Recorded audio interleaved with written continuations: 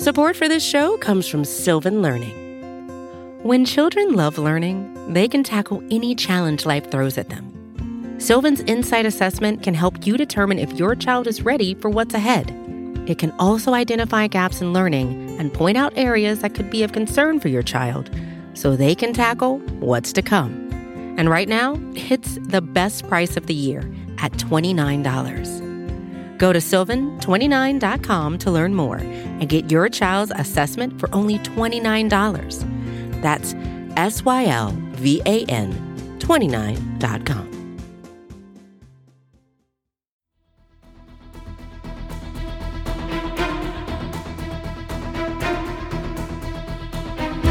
Hello, Bleeding Green Nation, and welcome back to another edition of Eye on the Enemy, powered by SB Nation and Bleeding Green Nation. I'm your host, John Stolnis. You can follow me on Twitter at John Stolnis. And coming up, I'm going to preview this weekend's game against the Pittsburgh Steelers with Dave Schofield from Behind the Steel Curtain, the SB Nation Pittsburgh Steelers site. We'll go over all the key injuries and matchups that are facing the Eagles as they get ready to take on the 3-0 Pittsburgh Steelers coming up here on Sunday afternoon at 1 o'clock Eastern Time in a bitter intrastate rivalry. And I don't know if you guys heard before, but did you know the Eagles and Steelers used to be the same team for a couple of years? I know it's not going to get mentioned at all this week, but it did actually happen.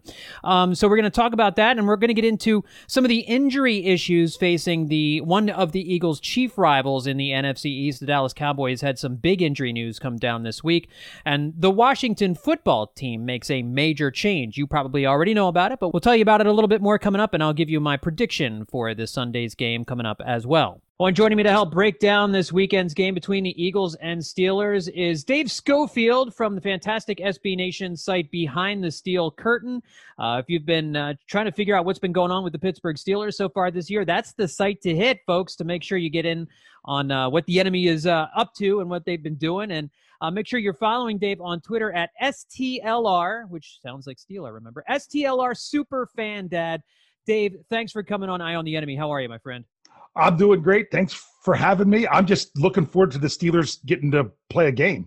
Yeah, I know, right? Because I was going to get into that last week. You had the unexpected bye week all of a sudden because of the Titans COVID-19 outbreak. And so I know in Philadelphia here, we kind of were a little bit ticked off about that because you get a bye week coming into a game that really the Eagles absolutely have to have if they want to be considered playoff contenders this weekend. But what was that like last week as you guys were going to play a game and then all of a sudden you're not playing a game? Well, it turned into what was a bye week, but not even really a bye week because the Steelers, they even had to get permission to just hold this week's worth of practices the way they normally would out of a bye week.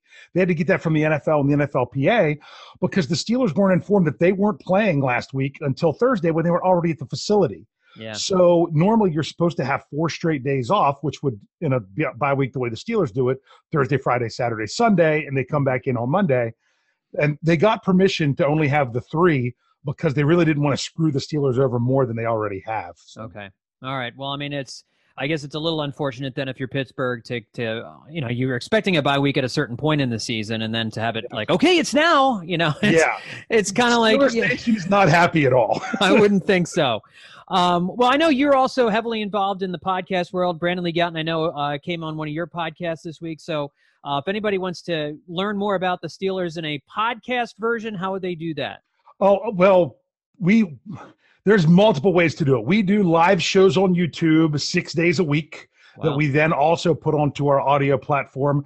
And we have anywhere from 3 to 4 podcasts daily coming out. You can just you could just go to anywhere you find podcasts and search Steelers and you should find us. Or you could search for BT Steel Curtain and you'll find it there as well. But we're doing, the YouTube shows, which we are even breaking into a couple parts just because of the length.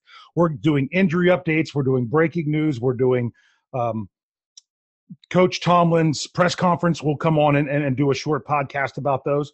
And we have our regular scheduled morning shows, which are audio only, that run 6 days a week because we even have 2 Steeler fans from Australia that come on and do a Steelers Touchdown Under show on Saturday mornings. It is fantastic to get a perspective from the other side of the world on what it's like to be a Steelers fan.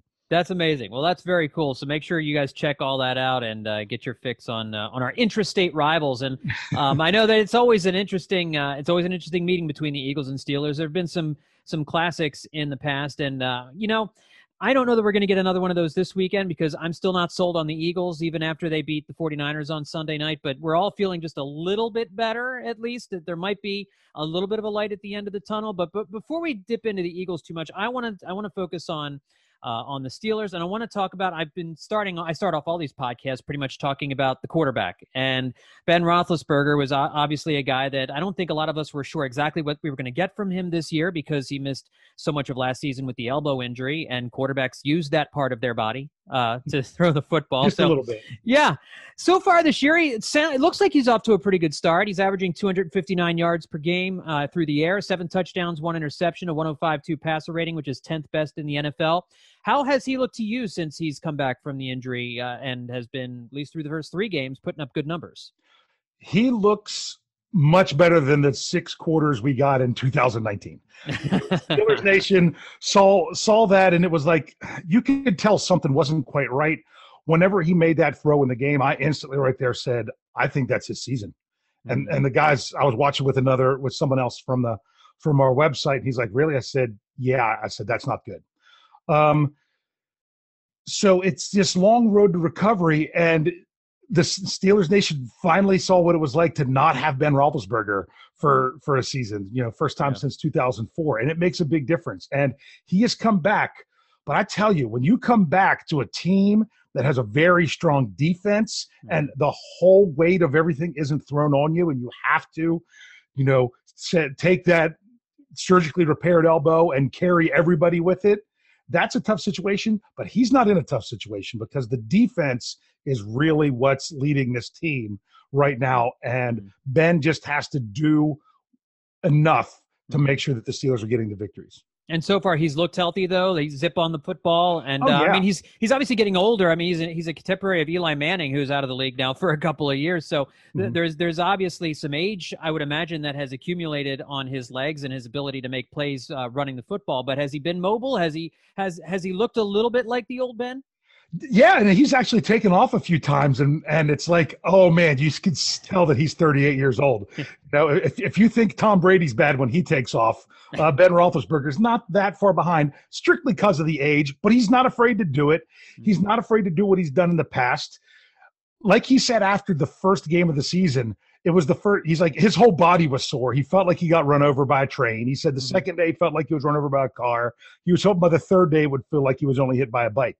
But out of everything, his arm felt fine. It was just the rest of him. So getting that year off and kind of getting some rest and rejuvenation, although he had to work the elbow, it's actually working out pretty well for him so far in 2020. Now, the receiving core that Ben has to work with, I think, is a pretty underrated group. You've got Juju Smith-Schuster, who's got 160 yards on 17 receptions, but you got guys like Chase Claypool, Deontay Johnson, and Eric Ebron's off to a great start as a tight end. It's all these guys are putting up some pretty big numbers through the first 3 games. How would you rate this collection of receiving targets that Roethlisberger has to throw to? I would say it's the deepest group he's ever had. And for someone who might like fantasy football and are looking for the Steelers for your fantasy fix, you're not going to get it because when you're talking about 4 wide receivers that the Steelers have, that you could really go to any one of them at any time between Juju Smith-Schuster, between Deontay Johnson, who's really emerging and can get separation better than just about anybody in the league. James Washington, who is just so freakishly strong that he can just do crazy things. And then we've already seen from the rookie Chase Claypool that he just brings a whole different dynamic and can get over the top. Then you add the 2 tight ends. Vance McDonald isn't even coming in. Everyone, when you hear Vance McDonald, you think of the big stiff arm on Monday Night Football a couple of years ago. But he's been excellent as a run blocker doing that part of it and still available for just a few catches here or there. And Ebron, you could hit any of these guys. It's not very good for a fantasy standpoint because you never know which guy's going to hit each week. Right. But as a fan standpoint, my goodness, you want to take away Juju? Fine. We'll get you with the other guys. It really doesn't matter. And the Eagles have a lot of flux going on right now in the secondary. They've had to move some guys around. Devontae Maddox doesn't look like he's going to play. I mean, there's a lot of issues going on in the Eagles secondary, and so one of the areas really that I think that this game is going to hinge on is the Eagles' defensive line going up against the Pittsburgh offensive line. And I know running the football, the Steelers have done reasonably well this year. I think I saw James O'Connor's averaging like 75 yards on the ground per game. It's like it's top 10, but it's near the bottom of the top 10. But Benny Snell's running well. I mean, it's what we saw from this Eagles run defense was that if the defensive line can get penetration, or if they can hold their blocks and make a stop, the Eagles are fine. Anytime they break through the defensive line and a running back gets to the linebacker level, it's over. You're getting a 10, 12-yard gain because the Eagles linebackers, this may be the worst collection of linebackers I've ever seen any team have in NFL history. It's beyond awful. And so I'm curious as to how the running game, I know this is a team that's predicated on defense. A lot of times defense and running game go together. Has Pittsburgh's offense been using the run to set up the pass, have been using the pass to establish the run later in the game? How's the running game been working for Pittsburgh this year? Honestly, the running game has been closing out games. Mm-hmm. That's been the biggest thing, is that sometimes it's early, it might not be super effective, but they have used the run to close out games. James Conner had a 59-yard run to close out to close out the hold on now. I got to remember, it's been so long. That was the Broncos game. You know, that's what happens when you haven't played for almost 2 years. Right. But the Steelers are the only team in the NFL that's had a 100-yard rusher every game. Mm-hmm. It just so hasn't happened to be the same player, because in week 1, James Conner got dinged up. Benny Snell came in, ran very well.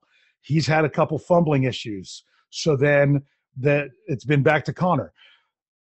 In week 3, that was the first time that the Steelers even put Anthony McFarland, their 4th-round draft pick, on the field. And he ran very effectively with the few carries that he had. Usually the Steelers are one of those bell cow teams. They just want to give it to one guy and just give it and give it and give it. They do not have a running back that's hit 20 carries yet this season because they spread it out a little bit more. They're still a primary, but I kind of like what they're doing there. They use the run to close out the game. They go to it when they need to, but it's been about the best balance Steelers fans have seen for a long time. You know, you've mentioned a couple times how you have rookies that are producing, and in Philadelphia, we don't understand that. I'm not sure how it's possible that you can have a rookie actually produce for you. But I mean, when you throw away a 2nd and 3rd round pick, it really doesn't matter. Well, remember, the Steelers didn't have a 1st round pick for the first time since the 60s. Right. And yet they still feel like they got such a good deal with Chase Claypool. That's like a 1st round pick. Right, and some bad luck for the Eagles is playing into with Jalen Reagor's injury. Yeah. Obviously, who knows where he'd be if he was on the field. But absolutely, you know, and you have Andre Dillard, their 1st round pick the year before, is not playing, and that's why I didn't think it was smart for the Eagles to spend a 2nd and 3rd round pick on guys who are clearly developmental and are not going to help you at all this year. Those are picks of hubris, and thinking that you're further along than you are, and so. I get a little green around the gills and a little envious when I hear teams talking about, or other fans of their teams talking about, hey, we're getting great production out of our 4th rounder and our 2nd rounders. Well, golly, what's that like? Well, and what's crazy is that's not the Steelers' mentality, especially this year. Mm-hmm. And in most years, they don't, with the exception of last year with Devin Bush, where they traded up to get him, the Steelers don't expect anything out of their rookies. They don't expect them to start. They come in with very low expectations and get them going. Chase Claypool has just come in and done so well, they have no choice but to put him on the field. Sure. If your guys are playing well, you put them on the field. Right. So I think, but I was mentioning it just a second ago, and I'm curious to get your take on what you think a key matchup is here for the Eagles defense when they go up against the Pittsburgh offense. But for me, it is the defensive line going up against the Steelers offensive line. One of the few elite units I think this Eagles team has is along the defensive front. The edge rushers have been performing really well lately. Jannard Avery had a breakout game last week against the 49ers, but Brandon Graham and Josh Sweat has really kind of emerged this year as a pretty good edge rusher. But they've really invested a ton of money in the defensive tackle spot with Fletcher Cox and Malik Jackson and Javon Hargrave. Can you talk a little bit about that matchup? What do you think about the Eagles D-line going up against the Steelers O-line? That's the matchup of the game, because that, to me, is the Eagles' biggest strength on either side of the ball. Mm-hmm. And the Steelers' offensive line last year was kind of a little bit tricky. This year, they've had some issues with I'm not sure how familiar you are with the story, but Ramon Foster retired. The Steelers took their starting right tackle and moved him to left guard in Matt Filer because he came into the league as a developmental guy that was playing everywhere. So he's literally the guy that they can plug in anywhere. They're still trying to figure out with him working next to Alejandro Villanueva, just playing off of each other there. But the right side was where the Steelers were a little bit iffy, especially when David DeCastro was out the first 2 weeks of the season. Stefan Wisniewski was their free agent signing that came in from Kansas City. You all are familiar with him. Former Eagle. Won a Super Bowl with Philadelphia. He came in and got hurt. So the Steelers, someone they didn't even want to dress every week, all of a sudden is starting in week 2 in their fourth round draft pick, Kevin Dotson, and he comes out and just completely blows the doors off of everyone's expectations. Zach Banner won the right tackle job.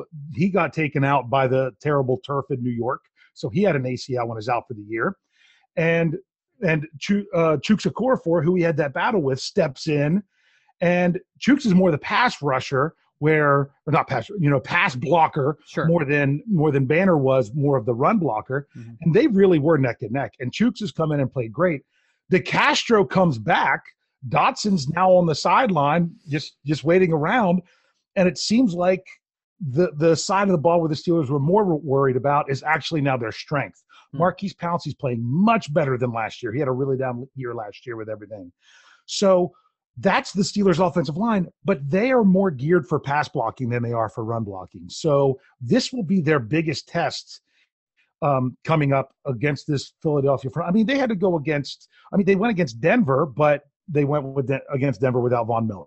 Okay. Then they had to go up against J.J. Watt, but Chuks Okorafor pretty much dominated that battle. This is going to be really good to see what kind of offensive line the Steelers truly have. I think this is a good test for them this week. All right, let's flip to the other side of the football. And every time I talk to someone who is with an opposing team that we're about to play, my first question whenever we talk about the Eagles offense is obviously going to be about Carson Wentz. He's the most talked about athlete in Philadelphia.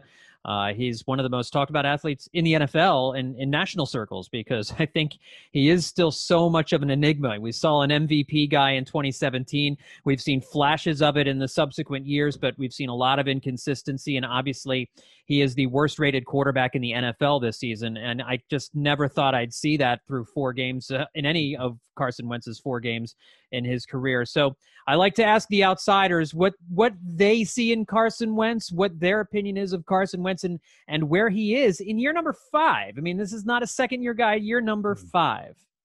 Well, remember how much of that time was also lost due to injury. Right. So that's always tough to gauge.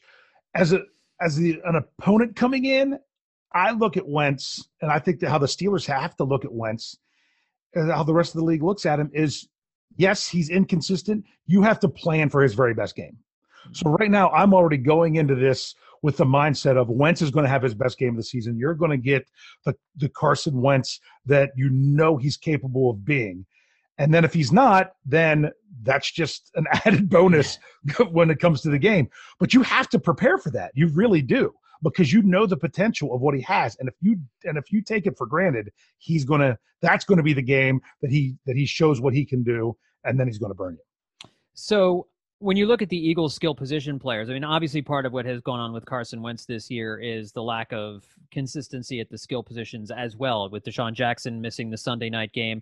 As we are recording this, it's still unclear whether or not he's going to play on Sunday. It's not clear whether Alshon Jeffrey is going to play. They've both been limited in practice as of this recording, so maybe by the time this thing's published, we know whether or not those 2 guys are going to play. But regardless, those are 2 older dudes who've missed a bunch of time and have had trouble staying on the field. And outside of that, you've got a lot of guys on the practice squad, like Deontay Burnett and Greg Ward last year, who came on, but he is what he is. And a guy like John Hightower, who the Eagles drafted in the 5th round last year, and he's done okay, made a couple of catches. But again, you're not expecting big things from your 5th round pick, at least at the start of his rookie season. So you're hoping that this football team can find a way, and with Dallas Goedert out, they can't run 12 personnel as much, so they can find a way to get the ball down the field. What do you look at? What do you see when you look at this Eagles offense and some of the skill position players that either make you worried, or do you feel like this is among the weaker skill position groups in the NFL right now? Well, it really comes down to who's healthy more than anything, because Philly is one of those teams that's been decimated by injury. And because of that, the biggest fear going into this really has to do with the tight end position and the running backs receiving the ball out of the backfield. That's probably what the Steelers are focusing more than anything because of the other situations going on. So, I mean, Pittsburgh has been absolutely shut down against the run this year. Of the three teams they've already faced, they're in the bottom 4 in the league in rushing. Now, you could say cause and effect of that. Are the Steelers doing so well against the run because those teams are at the bottom, right, or are those teams at the bottom because they had to face the Steelers? Mm-hmm. As the season goes on, we'll get to see that a little bit more.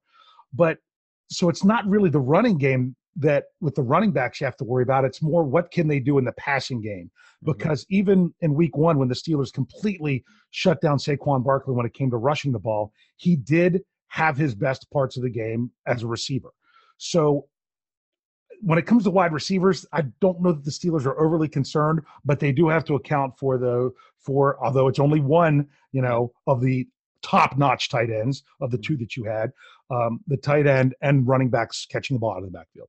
Yeah, and I know the Eagles, they really haven't done enough as far as I'm concerned, getting the ball to Miles Sanders and Boston Scott as receivers out of the backfield. I think they're one of the Eagles have been targeting their running backs among the least among teams in the NFL, which is kind of surprising given that how successful they were in the last 4 weeks last year, utilizing the running backs as receivers out of the backfield, and the skill with which Miles Sanders and Boston Scott seem to do that job. And Corey Clement has a history of being a good receiver out of the backfield, although he's kind of been up and down since he came back this year. Like we talked about before, where the Eagles' defensive line going up against the Steelers' offensive line was a big matchup. Again, this battle in the trenches of the Eagles' offensive line, a makeshift offensive line with guys like Jordan Mailata, Nate Herbig, Matt Pryor, Jack Driscoll. We don't know how much Lane Johnson's going to play, if he's going to play. If he does play, will he play the whole game? Jason Peters is out. Jason Kelsey, we hope, it looks like he's healthy enough, but had a kind of a rough game last week snapping the football. It's a makeshift Eagles offensive line, and it's terrifying when you think about them going up against a Steelers defensive front, which in your mind, are they the best in football right now? Oh, yeah. I have no doubt, and it's not just because I'm a Steelers fan, but the numbers bear it out, do they not? I mean, yeah. Exactly. Yeah. I mean, TJ Watt is your I mean, you can use Pro Football Focus rankings however you really want to. Right. But not only is TJ Watt the number 1 edge rusher in the league, the number 1 interior defensive lineman isn't Cam Hayward. It's Tyson Alualu, who took over as the nose tackle because of the loss of Javon Hargrave, and is actually, I hate to tell this to Eagles fans, he's actually really outplayed him this year of what we had from Hargrave in the past. Mm-hmm. So you look at that Steelers defensive front, those 5, and there's not a weakness. You really need to double team everyone, and you can. You need 10 guys for them. So that's part of the reason why Bud Dupree has been able to do the things he's done. And it's all of them together. My goodness. And with this Eagles offensive line, that's really, really is the definition of a makeshift line. Mm-hmm. It has the potential to get out of hand on Sunday. So as we're looking at this matchup here on Sunday, I know the Steelers are 3-0. They had an unexpected bye week, as we talked about last week. The 3 teams they've beaten, the New York Giants, the Denver Broncos, and Houston Texans, have not gotten off to strong starts this year, all 3 of them. And so one of the things that has given Eagles fans, I think, a little bit of encouragement is the teams the Steelers have played or have not been very strong. And so my question to you is, having watched the Steelers, I mean, seems like they've handled each of these teams very well so far this year, which is what you got to do against the bad teams. But how good are the Steelers? They've played 3 pretty bad football teams so far. How good are they? Well, that's what we were hoping to find out in week 4, when they had to go to Tennessee and got that ripped out of our chest. So the thing you have to remember is, as Coach Tomlin says often, you can only play the team that you're scheduled against. Correct. It's not really the Steelers' fault that the teams that they've played haven't had the best seasons. But the other thing is you might look at did they beat them by very much? The last 2 weeks, the Steelers have ended the game kneeling the ball in the red zone. Mm-hmm. So it's not like they couldn't have even won the game by even more. So you just got to make sure you do enough to get the win against these teams. And the Steelers are notoriously known for starting slow coming out of the bye. They have a very good record, but they don't start strong. Even last year, they were down 14-0 to the Dolphins, who hadn't won a game yet when they came out of their bye. Yeah. Now, they came back and won that 27-14. But the Steelers haven't scored a touchdown in the first quarter coming out of a bye since 2008. Wow. So, and they only have 6 points since then, just 2 field goals. They start a little bit slower. But this isn't your typical bye. This was not the typical bye week for the Steelers. They didn't really have that time away that they would have otherwise. So you don't really know if that's going to play into it. And honestly, the Steelers are a little bit ticked off, and they're probably going to try to take that out on the Eagles. That does not make me feel good, Dave. I'm not happy to hear that. That's very, very distressing news. So I also am seeing that I know that Pennsylvania's governor has decided to allow some fans in the stands, and that there will be, it looks like, a few thousand Steelers fans in the stadium on Sunday. Is that right? Yes. The way it works is that he gave the number of 7,500, but that includes everyone. That includes players, team personnel, workers, everything. So the Steelers will have 5,500 fans in the stands. So, and as we said on one of our podcasts, that should equate to 1,100 terrible towels, because everyone that's there needs to have one in each hand to make up for those of us that can't be there. I guess I wonder, what are your thoughts on fans coming back into the stands? I'm torn, because obviously the Eagles are going to have a situation next week against the Ravens where they can allow to have fans in the stands, and I'm a little torn about it. I'm not sure. Yeah, well, I'm just happy that, when TJ Watt comes through and gets a sack and he comes up and celebrates, there was nobody, no one there at all. When you try to raise your hand as a defense to get the loud, you can't do that when there's no one there. Steve, make it louder back up there. Yeah. They tried playing Renegade. So, I'm pretty sure most teams know about Heinz Field and the notion of playing the song Renegade. That is the big fire up song. They did it for the Steelers home opener. The players were just saying it just wasn't the same. They didn't even bother during the Texans. Mm-hmm. I'm ready to hear Renegade again. I'm ready to see the towels. I am a season ticket holder, but because I don't live in the area, I had to opt out for the season just because of the uncertainty. Right. So I'm not going to be there. But I'm just glad that there'll be something. And I know the players, that's just one more thing to get them a little bit more fired up, which unfortunately for Eagles fans, I don't know that bodes well for you. Yeah, I don't know. As far as headwinds, that's probably low on the list, but it's not inconsequential. So for sure, it's just one of the things Eagles are going to have to get to overcome here on Sunday. So I don't know if you're comfortable making predictions, if you have a prediction in mind, but I'll ask you, just generally speaking, how do you see things going on Sunday afternoon? Well, I'm the eternal optimist when it comes to the Steelers. Sometimes too much. The last time the Steelers played the Eagles, it was that brutal 34-3 game in Philadelphia. I don't know if you know this or not, but out of every team, this goes back to 1940, which is as far back as I can go using my using Pro Football Reference. The Eagles have the best winning percentage against the Steelers. Mm. Now, granted, they used to play a lot before the merger, but even since the merger, the Eagles still have the best winning percentage against the Steelers. I didn't realize that. So, yeah. So that's kind of been the nemesis there. So between the history, the fans coming back, the impromptu bye week, having the chip on the shoulder, the struggles at the offensive line for the Eagles, I'm saying this could be a perfect recipe for Steelers fans and a recipe for disaster for Eagles fans. We will be doing our prediction show later, but I'll go ahead and tip this off here. I actually have the Steelers 31-9 against the Eagles. Yeesh. Because that defense, they could really shut it down. And I can't tell you that's wrong. I can't tell you that's delusional, because there is absolutely a greater scenario than not that it ends up going that way rather than it being a close game or the Eagles coming out on top. So in Pittsburgh with some fans in the stands, I totally get it. I'm not exactly sure what my score is going to be yet, but I'm not picking the Eagles to win. I can tell you that right now. So at the moment, I cannot poo-poo your prediction, because it sounds reasonable. If I want to make your fans feel any better, I also picked the Eagles to to lose last week when they took on the 49ers. Yeah. So I missed that one. Maybe it's something with the Eagles that I just can't get it right. I missed them too. I'm 0-4 picking Eagles games this year, so nobody needs to listen to me anyway. But listen, folks, make sure you're listening to Dave Schofield for all the podcasts that he does for Behind the Steel Curtain, and make sure to catch up on some of that stuff at the end of the week here as you get ready for Eagles Steelers. Make sure you're reading BehindTheSteelCurtain.com and follow him on Twitter at STLRSuperFanDad. Dave, thanks so much for coming on Eye on the Enemy. I appreciate it. I really appreciate you having me on. Well, up next, we'll take a quick trip around the NFC East, including some big news with the Washington football team and the Dallas Cowboys. And I'll give you 6 reasons why the NFC East might be the worst division you've ever seen. That's coming up next here on Eye on the Enemy. Support for this show comes from Sylvan Learning. As a parent, you want your child to have every opportunity. But giving them the tools they need to tackle every challenge, that takes a team. Now more than ever, educational support tailored exactly to what your child needs can make all the difference.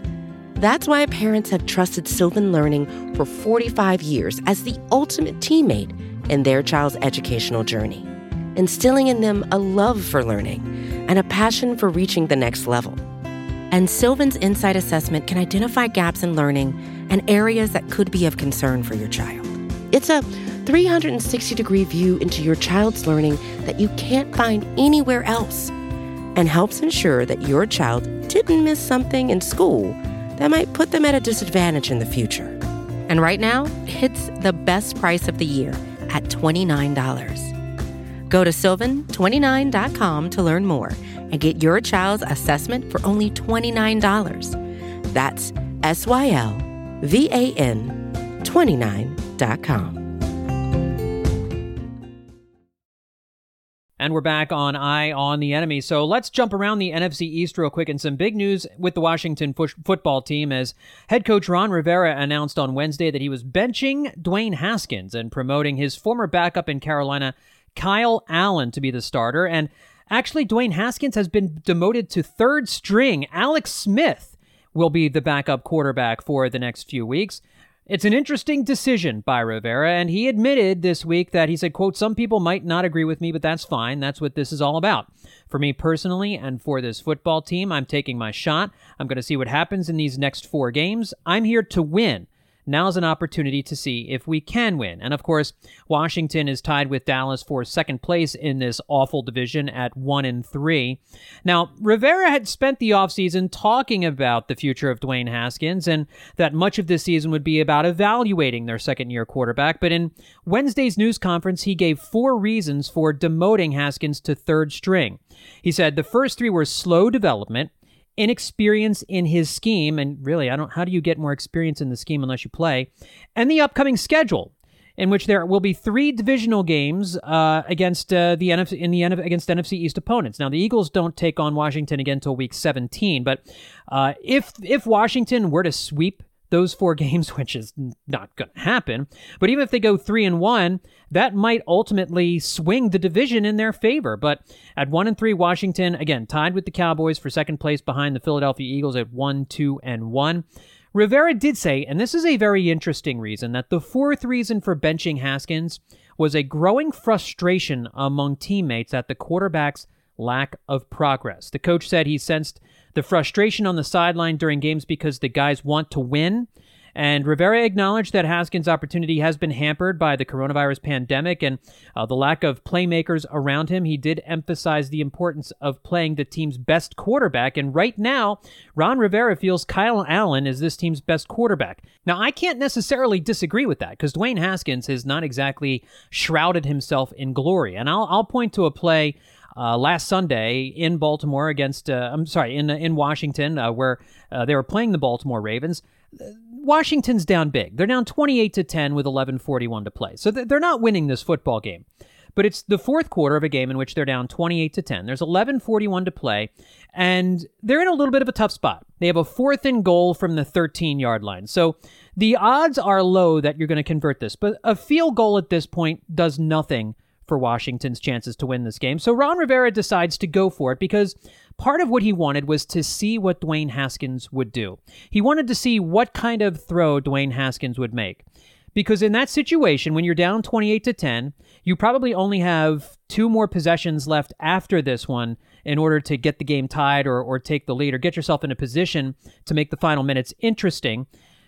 Dwayne Haskins has to throw the ball in the end zone, even if nobody's open, even if all 11 defenders are in the end zone. The ball has to go there. The ball has to go into the end zone, and you've got to hope a guy makes a play or the ball takes a lucky bounce and falls into somebody's hands.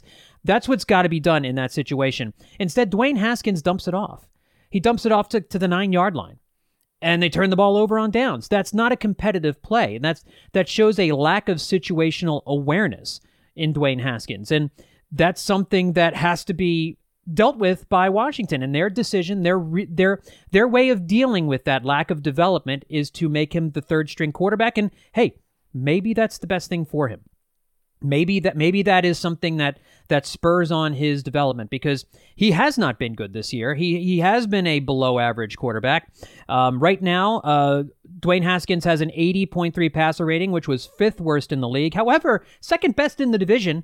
Daniel Jones' 68.3 is worse. In fact, second worst in the NFL. And of course, Carson Wentz's 66.9 is the worst quarterback rating in the NFL. So right now, 3 of the 5 worst quarterbacks are doing their thing in the horrific NFC East. That's one of the 6 reasons why the NFC East is perhaps the worst division you've ever seen. One of the other reasons is the Dallas Cowboys defense. And the Cowboys defense has been so abhorrent, way more so than we thought they would be. We knew they had a chance to be pretty bad, but they've allowed 146 points in 4 games this year. That's the most in team history.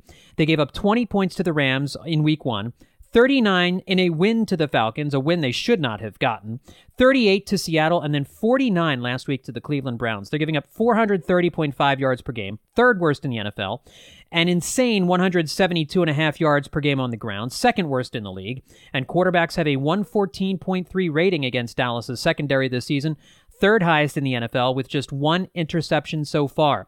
And the Cowboys now are also dealing with a string of injuries. They've already lost starting right tackle along the offensive line, La'el Collins, for the year. And now starting left tackle, Tyron Smith, is about to join him on injured reserve. He's going to undergo neck surgery and will be out for the season. Smith had played in 100% of the Cowboys snaps back in week 1 before having to miss the next 2 games. He played 100% of the snaps last week, but that would be his final game of the year. So Brandon Knight, an undrafted rookie free agent, could be at left tackle.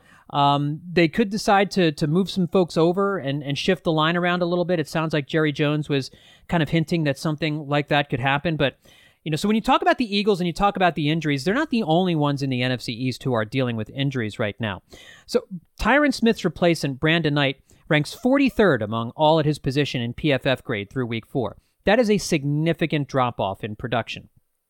Now, it remains to be seen exactly what they can do. And frankly, losing La'el Collins didn't hurt the offense at all last week. And they've got a ton of playmakers that you would think that they might be able to get by. But that's a huge loss for the Dallas Cowboys. And so one of my other ways in which the NFC East might be the worst division you've ever seen is the Eagles injury situation, which of course is well known at this point. We don't have to run through the list of players who have been injured, but clearly the amount of injuries that have piled up for the Eagles has really limited what they can do, especially offensively. And now the Dallas Cowboys, I think you could lump them into that situation. Injuries in the division. Saquon Barkley's injury in New York certainly factors into that as well. And that dovetails into another reason why this could be the worst division you've ever seen. The Giants' offense has been awful.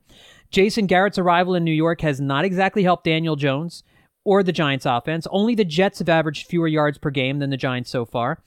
Jones is playing without Saquon Barkley, which is part of the reason why they are averaging an NFL low 11.8 per game through the first 4 weeks, easily the lowest total in the NFL. Jones has been sacked 14 times this year, tied with Wentz for 3rd most in the league, and their 76.5 rushing yards per game is 2nd worst, 3 yards better than the Houston Texans' 73.5. Daniel Jones has no touchdowns in his last 3 games, is on pace for 8 touchdown passes this season. So one of the other instances, one of the other reasons why that this team, the NFC East, is so problematic is the fact that Washington has no playmakers around Dwayne Haskins. Really, just Terry McLaurin, who is a fantastic wide receiver, and rookie running back Antonio Gibson, and we still don't know exactly what he is. So the final thing is just the records of these teams, and 3-12-1 entering Week 4 is abysmal. They could challenge. I think most folks agree that the worst division in NFL history was in 2014 when the NFC South was an absolute tire fire. The Panthers won the division with a 7-8-1 record. Can't you see the Eagles winning this division with a 7-8-1 record? I sure can. The New Orleans Saints were at 7-9. The Atlanta Falcons were 6-10, and the Tampa Bay Buccaneers that year were tanking for Jameis Winston and finished 2-14.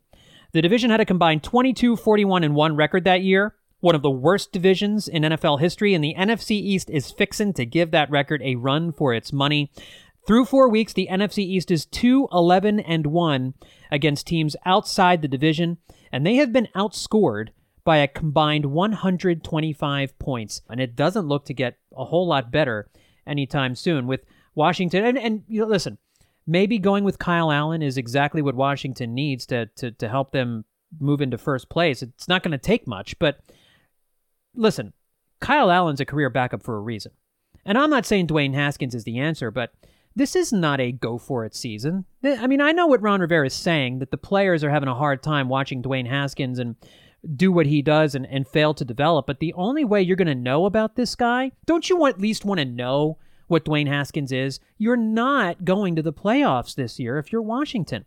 Don't you at least want to know what Dwayne Haskins is? Now, here's the thing. Ron Rivera obviously had nothing to do with selecting Dwayne Haskins in the draft. So, yes, I understand he doesn't really feel beholden to Dwayne Haskins, but there's got to be other people in the organization that do. And so it's an interesting decision. It's a decision I disagree with, especially because I don't think a lot of what's been going on with Dwayne Haskins is necessarily his fault. He has not been given enough playmakers. He has not been given a good enough offensive line. He is still making lots of mistakes. And maybe many of the mistakes he's making, the lack of progression in his career, isn't his fault because of COVID-19. But dropping him to third string, it's going to work out one of two ways. It's either going to kill his confidence, or it's going to make him work harder, and it's going to make him a better player. I'll tell you which way I'm leaning. Given all we know about Dwayne Haskins and the space between his ears, I don't think it's going to do him any good. And I don't think Ron Rivera cares necessarily if it's going to do him any good. He cares more about the other guys in the locker room. Maybe that's his job. Maybe that's what he's supposed to do. Care about the rest of the team rather than just one quarterback. But he's a guy that this team drafted super high in the first round just 2 years ago, and you're already going to bail on him? Man, that's a tough decision. So anyway, let's take a look ahead at this weekend's Eagles-Steelers game. And as Dave mentioned, I think this could be a really tough game for Philadelphia. He's predicting more of a blowout than I am. I think it's going to be a closer score. I do think Pittsburgh wins this football game. They have a more talented team. If the Eagles O-line can hold up against the Steelers defensive line, then yes, there may be a path forward. But the Steelers defensive line should win that battle. Now, the Eagles defensive line should win their battle against the Steelers offensive line. So you might have a canceling effect. And I think this could be an ugly game. I think this could be a game dominated by defenses and field goals. So I'm going to call kind of a field goal fest here. I'm going to call this Pittsburgh 20, Philadelphia 16. All right, folks, that's going to do it for this edition of Eye on the Enemy. My thanks once again to Dave Schofield for coming on the podcast. Just a reminder to check out bleedinggreennation.com every day for all of the latest news and information about the Philadelphia Eagles as they get ready for this weekend's game against Pittsburgh. And also don't forget to check out all of our Bleeding Green Nation podcasts and leave a 5-star review at the Bleeding Green Nation podcast feed on Apple Podcasts. Thanks, everybody, for tuning in. We'll talk to you next time here on Eye on the Enemy.